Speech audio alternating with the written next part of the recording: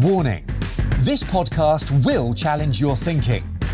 Welcome to Business Problems Solved. In this podcast, we help you solve your business problems by providing real examples and practical approaches to make today better than yesterday. Introducing your host, the multi-sector, self-professed, most improved improvement person and qualified business problem solver, Lee Horton. Hey, it's Lee. Welcome to Business Problem Solved. Today, great pleasure chatting with the Operations Director of our newer ingredients, Mr. Nigel Peters. How the devil are you? I'm very good, Lee. And how are you? Yeah, really good. Thank you very much. Really good. Thank you. We met a good, might not be a good number of years ago, but a number of years ago, doing a course, didn't we, in Milton Keynes, I think it was, or around that area. Yeah, I think it was, I want to say that it was probably 2015, 16 maybe. And you've not aged a single day in those 6 years. Yeah. but for those people who don't know who Mr. Nigel Peters is, who is he, and how has he got to that seat today? Oh wow, that's a big question, isn't it? Do you want the long-winded version, or do you want the? I mean, you can probably skip birth. Okay. Yeah. But anything relevant from birth to today that you deem relevant. Okay. Well, I've been in food manufacturing for 25 years. Worked with 5 different companies in that 25 years, wow. Including the one I'm in today. And I fell into it by sheer luck. And I think that once the door of food manufacturing and processes and how things are made, have you seen the program? How is this made, or our factory? So when I got indoors, I was a 2-week Christmas temp. That's how I got into food manufacturing. And a friend of mine said, do you want to fancy doing this gig down at a factory? They need a couple of people for Christmas for a couple of weeks. And I was like, oh well, I've got this sales job that that I've got lined up, and it's I'm pretty good at sales, so I think I'll stick with that. And he said, oh come on, because you get a free hamper at Christmas. So that was the reason why I went to this company. We're giving hampers out at Christmas. I thought, for 2 weeks a free hamper. I suppose it's worth a gig. 25 years later. Yeah, so I kind of went through the ranks. So I was an agency temp or a Christmas temp for 2 weeks. Went through that whole process of working on the shop floor, working in different processes. So food manufacturing, packing, warehouse, logistics, and as I kind of went through that journey, just got exposed to more and more of the processes around how that supply chain works. It just doesn't appear in a shop by luck.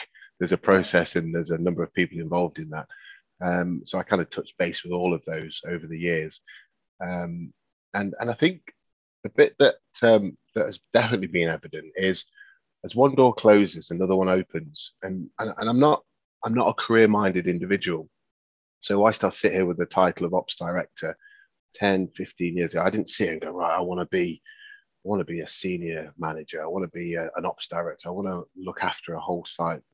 None of that was ever in my remit. I just literally would whatever I was currently in, I just made sure I was good at it. Wow. Do you see yourself as successful? From a work perspective, I'll just leave it open just for the time being. Yeah. Okay. Yes, I think the fact that I get up every day with a smile on my face. I love interacting with people. I love the job that I do. And I'm not saying that every day is a winner, but in the grand scheme of things, I love everything I do about my job, previous jobs, and they've all been part of a journey to get to where I am today. So I would say that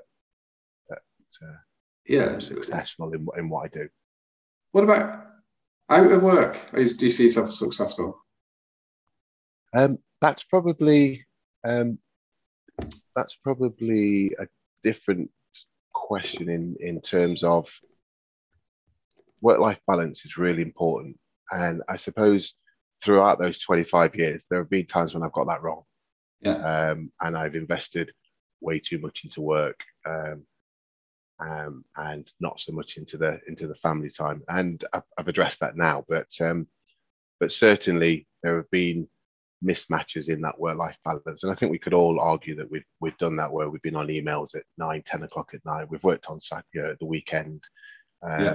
We've cancelled something that we had planned outside of work because something important inside of work was happening or needed to happen. So probably not got that balance as good as it should be. And I think most of us could agree to that. Yeah, no, completely. I think it's a lot of people that I speak to have had that similar challenge. So I guess when you think about the word success, what does success mean to you? Being happy in what you do. Yeah, I think definitely is important. Being happy in what you do is something that gives you the energy, because when you're happy in what you do, then even if you have those challenging days, they get you through it. And I always liken, and I've used this just recently actually. I work a lot on analogies, or trying to tell a story that resonates with people, so that it fits within their psyche, so it kind of lands home more. And I always think about when you book a holiday, and the holiday is in a year's time, because it's the holiday of a lifetime, and you can't just pay for it now and go now. You have to book it and plan for it and pick a day in the year, and it's a year or 2 years away. And you're saving and putting money aside because it's a really expensive holiday. So there is that kind of vision of success. When I get to that holiday, that is going to be it's going to be brilliant. I can't wait to get there, but it's not here. It's over there, and I need to get to it. And then when your best mate rings you on a Friday night and says, fancy coming out for a few jars and going to the footy, or going out on the town, or doing something that is going to cost a bit of money, you kind of go, really would love to go, but I can't, because I've got this vision in the future that is saying, that's what good looks like, and I'm saving for it. And so you feel a bit of pain in the here and now. So you ring and say, unfortunately, I can't make it because I need to put some money aside. So I'm saving really hard for something. So you kind of hit a bit of pain on the Friday night, but it gets you through it because you know what's coming down the track. Does that make sense? Yeah. No, it does. And so you have these peaks and troughs of, even though that Friday disappointment, if you like, is a disappointment and something that wasn't a positive or a success, actually that unsuccessful element of that particular day or part of the week is because there's going to be a bigger success down the line. Yeah, so that's how I gauge some things, and it gets you through around. It supports that journey. Yes. Yeah. No. When you were going through that, I was thinking about how many times have I gone out for a pint on a Friday night instead of saying no, because it's got in the way of me maybe achieving what I've wanted to achieve, or getting to where I've wanted to get to, because the shiny object, the beer on a Friday night has been, in the moment, has been what I've thought I've wanted more, but then on reflection, it hasn't. So I think it's it's a really good analogy. Really good analogy. When you started telling us about your journey, you said by luck you fell into food manufacturing. Why? And I understand by luck, the hamper and stuff. Do you feel lucky? No, it's luck. Yes, it's a phrase, I suppose, by luck, and I'll probably put a little bit more meat on that. So I had this 2-week window of doing something, and I got the hamper, and I was like, oh, it was happy days. And then they wanted to, so they extended the contract. So, like, we're going to take a number of people on, and it's for 6 months.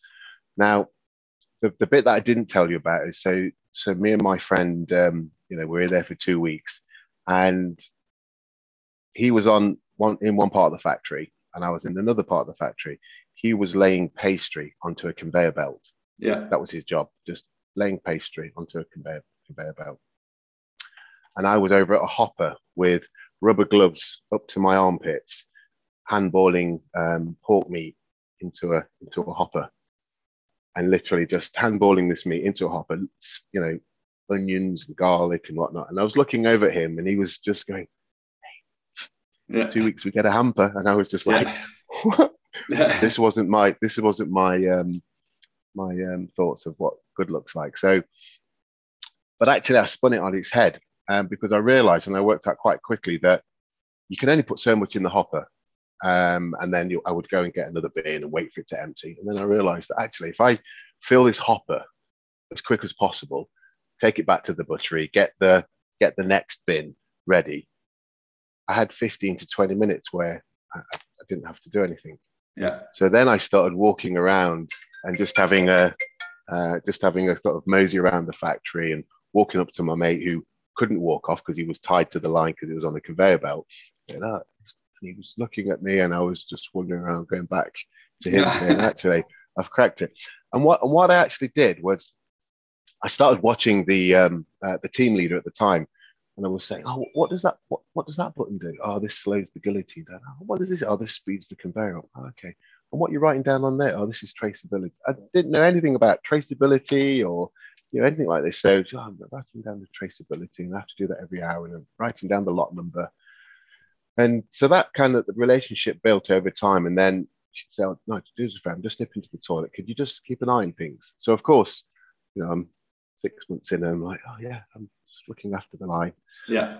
Nothing happened, 5 minutes, and she went away and came back. And that progressed probably for, I don't know, another 8 or 9 months of just doing that kind of task. And by then I think I was made permanent. And then one particular night, she didn't turn in. She was off sick, and no one knew how to run the line. And Sue's off, and what are we going to do? So the factory manager, well, we're going to have to shut the line. And I was sat at the back, going really nervous, going, I know how to run it. She's showing me how to run it. And then I just sort of put my hand up and I said, oh, Sue's been showing me how to run it. I know how to run the line. And this was back in the day before the times when you needed to be signed off and risk assessed and health and safety and that, just got thrown in the deep end. And the factory manager, and this is where I say by luck, or there's a fork in the road there, isn't there? Yeah. Where he says, well, we can't do that. We'll just have to shut the line down. Or he kind of pragmatically says, what we got to lose? We've got a big order that goes out in the morning. Let's give him an hour and see how he gets on. Now, by luck, nothing happened. There was no breakdowns. There was no issues. The line just ran as a dream. Made about 200,000 sausage rolls. And I think that's where the turning point happened, where the management team said, oh, this kid probably has got something about him. So, Wow. There's a bit more to the story, but that's, so I kind of made my look by being proactive, by asking, what does that do? And what does this do? And what's this for? And being inquisitive. Yeah. Had you always been inquisitive and curious? Oh yeah. I mean, sort of the last, prior to this role, I was head of continuous improvement, or NOAA. So, and I've always had that mind of, why does that do that? Or why is it doing it that way and not this way? Or how did it work yesterday, but it's not working today? Or why wasn't it working yesterday? It's like when sometimes the engineers will come to me and say, it's all fixed. And I went, oh, okay, what was the root cause? I don't know. It's all right now. Yeah. And you go, no, it's not all right now. It's going to come back and bite you in the rear when you're not expecting it. We need to find out, why is it all right now? If you've had no interaction with to making it all right now, then we need to find out what has changed. So I've always been inquisitive. When I was younger, my first ever watch that my parents brought me was a Timex watch. I was about 8 years old.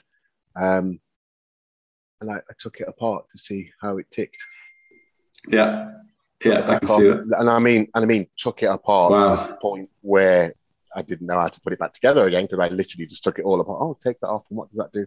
And why does it move like that? And what's making it move? And so yeah, that Christmas present lasted about. What's kept you in food manufacturing for 25 years, Nigel? I just love it. I just love working with the people. I think I'm a people person. So taking something and making it better, taking a process and making it better, taking a person and developing them so that they become better. So the two go hand in hand.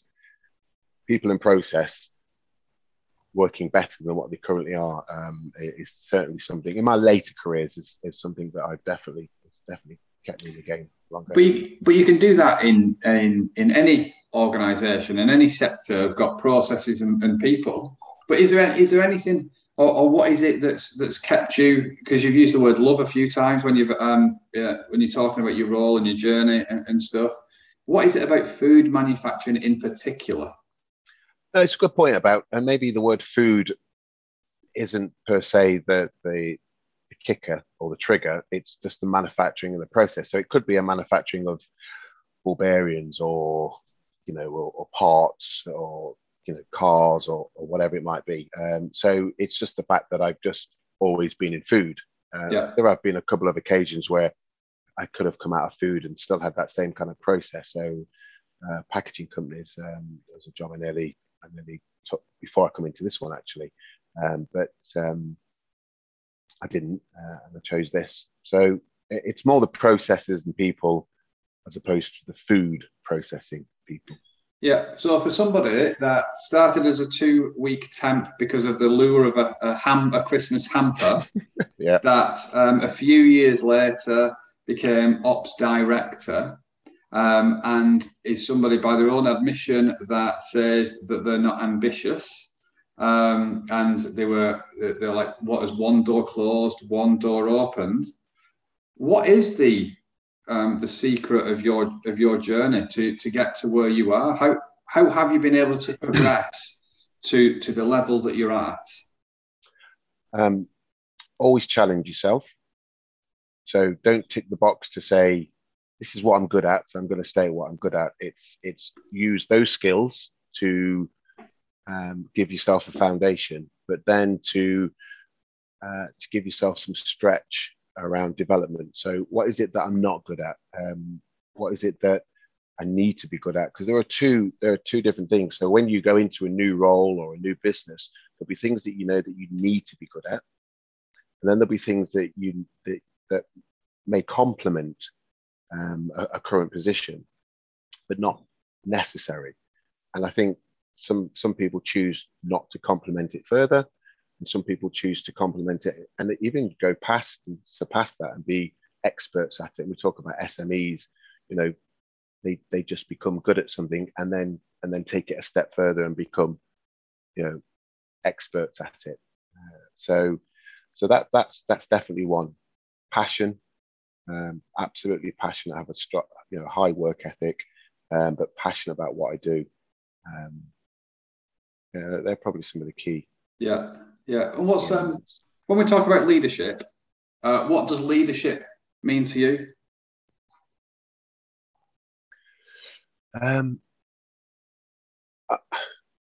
Taking people on a journey, supporting those around you. There was a course I went on a few years ago, and it's probably the best analogy that I've ever seen about leadership that sticks with me. And every time somebody that, like yourself or anybody else, asks me a question about leadership, that analogy jumped straight into my head. And I'll put it this way: is sometimes a leader, you need to be in front of your pack, clearing the way, being visionary, making the way ahead or the path ahead as trouble-free as possible. Whether that's around strategy, whether that's around vision, whether that's around the next steps. Then there needs to be an element where you're part of the team And so you're actually sat within the team as the leader. And what you're saying there is, I'm here to support. I'm allowing you and on the same journey as you. And then there's a time when you sit at the back of the team and you're saying, I'm empowering you and I want you to do the work and develop and be empowered whilst I sit and support from the back. So it's this piece of being sat at the front, being sat within, or being sat behind. Yeah, I love that. How have you managed to find that? In fact, let me ask the actual question. Have you managed to find the right balance for you doing between the three? And how do you know when maybe actually now you shouldn't be at the front, you should be in the pack, or you should actually be at the back rather than in the pack? That's a good question. And I think, look, as you become more senior in certain roles, there is less of the doing that you can do with the day to day. And somebody told me once that you're like it's like being in an orchestra, and you're leading the orchestra, and you're there with the baton, and you're almost playing the music of your team and directing and supporting. And from time to time, you can drop into the orchestra and you can play the trumpet, or you can play the clarinet, or you can play one or two of the instruments, but you can't play them all. Yeah, you can't play all of them. And this is where you're and so I think sometimes knowing when to be orchestrating and when to be in the orchestra playing along. Yeah, got you. And you just sparked a thought, actually. So I ran a poll on LinkedIn a couple of months ago now, asking change people what was the number one obstacle when delivering change, and 65% of them said leadership buy-in. And where I'm going with this is you're a person that's had a change role and as a head of continuous improvement, who is now on the other side of the fence in the ops director role. So you are seen, maybe not internally, but you are seen in based on this study as the main blocker to delivering change success, when previously you were trying to engage leadership in buying in. How have you found that transition, and has being the head of CI helped you or hindered you doing what you do? 100% helped, and it's not a hindrance. And I suppose it's because I've sat on both sides of the fence. So I've had the frustrations of trying to take leaders on the journey, and now as the leader, I'm almost open-armed, saying, "Show me the journey. Show me how I can support." So it's part of my trait, which is, change will always happen. It has to, as you evolve as a company, as a person, as a society. If you just go back every 10, 15, 20 years about what we do today to what we did 10 years ago, 15 years ago, 20 years, programs we watched 10 years ago, 15 years, 20, rules and regulations that we thought were fine and okay 20, 30 years ago, that we look back on today and go, wow, how do we even think that was acceptable? Or how do we even think that was the right thing to do? Because it was at the time, because we knew nothing different. So for me, it's about being agile and flexible. It's not about getting people ready to change and taking them on a journey. It's about getting people agile and flexible so that they're ready all the time for when change happens. So as somebody that has been trying to, in your previous role, trying to get the leadership team to buy in to that change journey, and now being on the other side of the fence and welcoming it, what words of advice do you have to change professionals or to senior leaders about what they should be doing different to now? It depends what the challenges are, I suppose. So it's quite a generic question because it's trying to answer something that covers everything. But if I suppose certainly the communication, and we all talk about it, but that the communication piece is really, really important. And I think conversing with each other around what's coming down the track is really important. And I know you alluded to earlier about being ahead of the pack, sort of going ahead and finding out what's around the corner. I mentioned it yesterday to somebody. I said, sometimes when you're on a journey, it's never a straight road. You know, the road to the end is never straight. It's full of curves and bends, peaks and troughs. And you sit at the start line and you look ahead and you see the first bend and you don't know what's around the corner. And you're like, I have no idea what's around the corner. I need to get some more data, or I need to get some more information, or I need to find out what's around the corner. And actually what you have to do is start the journey and say, what I can tell is I know from the start line to the bend what that looks like because I can see it. So let's prepare for that. And then when we get to the bend, we're in a position to see what's around the corner. And then we can then make the next decision and then decide what's next until we reach another bend or another peak or another trough. And I think having that agility and flexibility and confidence that says that we can prepare ourselves by starting the journey, and then we will flex accordingly when we get to any challenges, is definitely something that people should absorb, rather than just say, I need to know everything. I need to know everything before I even decide that this is going to be a runner.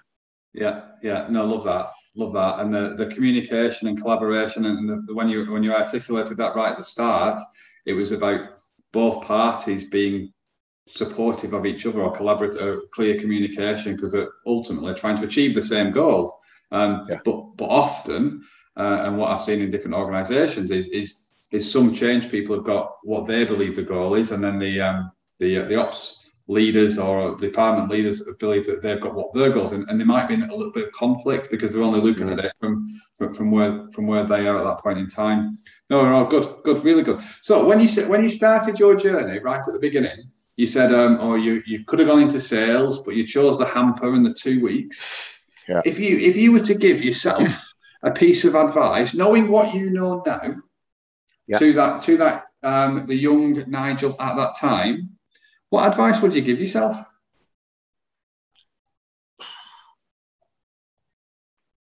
Probably not to change anything. Not to change your journey. Now, look, have I made mistakes? Absolutely. Could I have done some things different? Absolutely. But I think that I'm not a believer in fate and things happen for a reason. But I think that you're on a journey, and those journeys are depicted by crossroads and by forks in the road. And you get to a fork and you make a decision. And a bit like the factory manager, he got to a fork in the road, was, do I shut down the plant, or do I let this kid have a go? You know, they're elements that happen.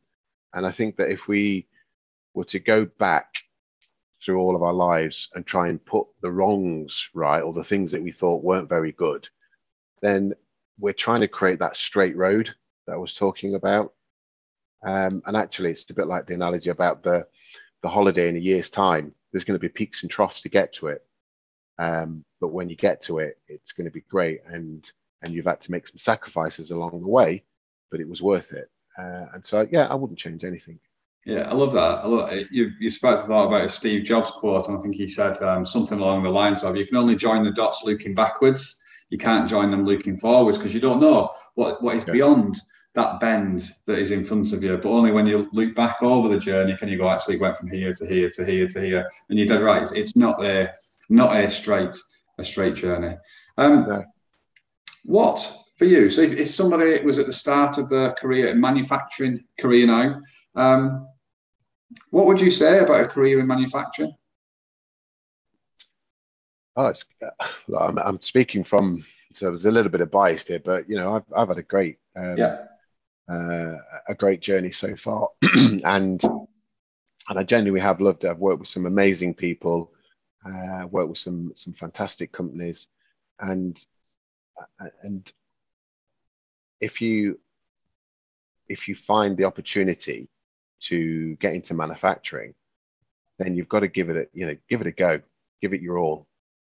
because, and not just in manufacturing, anything in life we do is, if we don't give it 100%, we can never truly say that was or wasn't the best I gave it. You know, you almost have to say, I could have done no better than that. Yeah. And if I could do no better and I find out that I don't like it, then fine. But I would say definitely give it your all. Be inquisitive. Certainly be inquisitive. Ask the questions. Be curious. I'll tell you another thing as well. Is be comfortable about being uncomfortable. Yeah. Be comfortable about being uncomfortable. I remember years and years ago, I was in a meeting and I was very junior, and there were some big hitters, if you like, in the room. You know, senior managers, executives in the room, and there was little old me in the back of the room, and I had this question, and I wanted to ask this question, and I didn't. I bottled it. I was like, oh, they're going to think it's a stupid question. I'm just not going to. Maybe I should. And I had this inner voice telling me, don't do it, Nigel, don't do it. And then the other inner voice going, yeah, but it's a great question. And I think no one's asking. I can't believe no one's asking this question. And it seems so obvious. And I was probably for about 5 minutes having this inner conversation with myself about why I should and why I shouldn't say it. And then I didn't. And I said, wow, all these people in the room are very clever and well-seasoned individuals. If they've not said it, then it can't be important, because why would I have this question and no one else have it? Yeah. And so I didn't. And then somebody said it about an hour later, and everyone was like, oh, that's a fantastic idea. Wow, I can't believe we've not thought about that. And it became a huge action and a project. So, and I remember going, darn it, I was going to say that, and I should have said that, and I never. And there's a phrase that sticks in my head, which is 5 minutes of nervousness is worth more than a lifetime of frustration. So here I am 20 years later, wow, still resonating about a question that I never had asked that I should have done. Yeah. And so be inquisitive, get comfortable with being uncomfortable. Yeah. Because, you know, it'll open more doors. Yeah, I love that. And you just don't know where those doors are going to lead, no matter what it is that you do. No, fantastic. I've just a couple more questions, Nige. Okay. What are you having for your tea tonight? If you'd have asked me yesterday, I would have been all posh, because I think you said, you know, if it's dinner or if it's tea. Yeah. You know, was it dinner last night? So I went out. A friend of mine who was staying over, because I work away from home and I'm away for a few days. So we went out to an Italian restaurant. I had calamari as a starter and chorizo risotto for main. But tonight it'll probably just be egg on toast. So, and there's those balances. If you'd asked me yesterday, it would have been all glorious. You asked me today, it's something totally different. Who knows what answers? No, perfect. No, thank you. I just want to say, Nige, thank you very much for your openness, your honesty, the conversation today, and the value that you've shared. If people want to know more about Mr. Peters, where's the best place for them to go to know a little bit more about you? Oh, come and hit me up at LinkedIn. I post every now and again. I was going to say that I do have a TikTok account, but that's it. I have an account. Instagram, Facebook, all the norms, but probably from a professional perspective, LinkedIn. Have you done a TikTok lip sync or dance yet? I did it before. It used to be called TikTok. Remember when it was, what was it called before? It used to have another name before that. Dub Smash or something like that, I think it was. Well, there you go. So yeah, probably about 5 or 6 years ago, maybe even longer. Yeah, amazing. But I haven't done. What about you? Have you? I've got. I've done one lip sync so far. I'm at the point of recording this. I'm 6 days into my TikTok journey. I'm going to try to post every single day.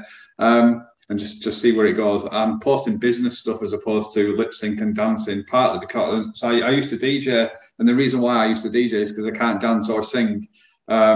So TikTok really isn't for me, but I'm trying anyway, giving it a whirl, seeing what happens. See what happens. Do you know what you're doing? Do you know what you're doing, Lee?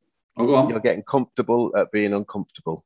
I am indeed. I am indeed. No, perfect. Honestly, Mr. Peters, thank you so much for agreeing to chat with me today. It's been an absolute pleasure to catch up, and good luck with everything that you've got going on.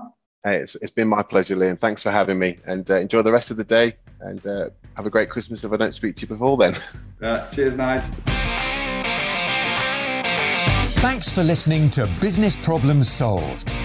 You can contact Lee on LinkedIn, Facebook, Instagram or Twitter by searching for Lee Horton, the Business Problem Solver, or via visiting www.leehorton.com for more content and to solve your business problems.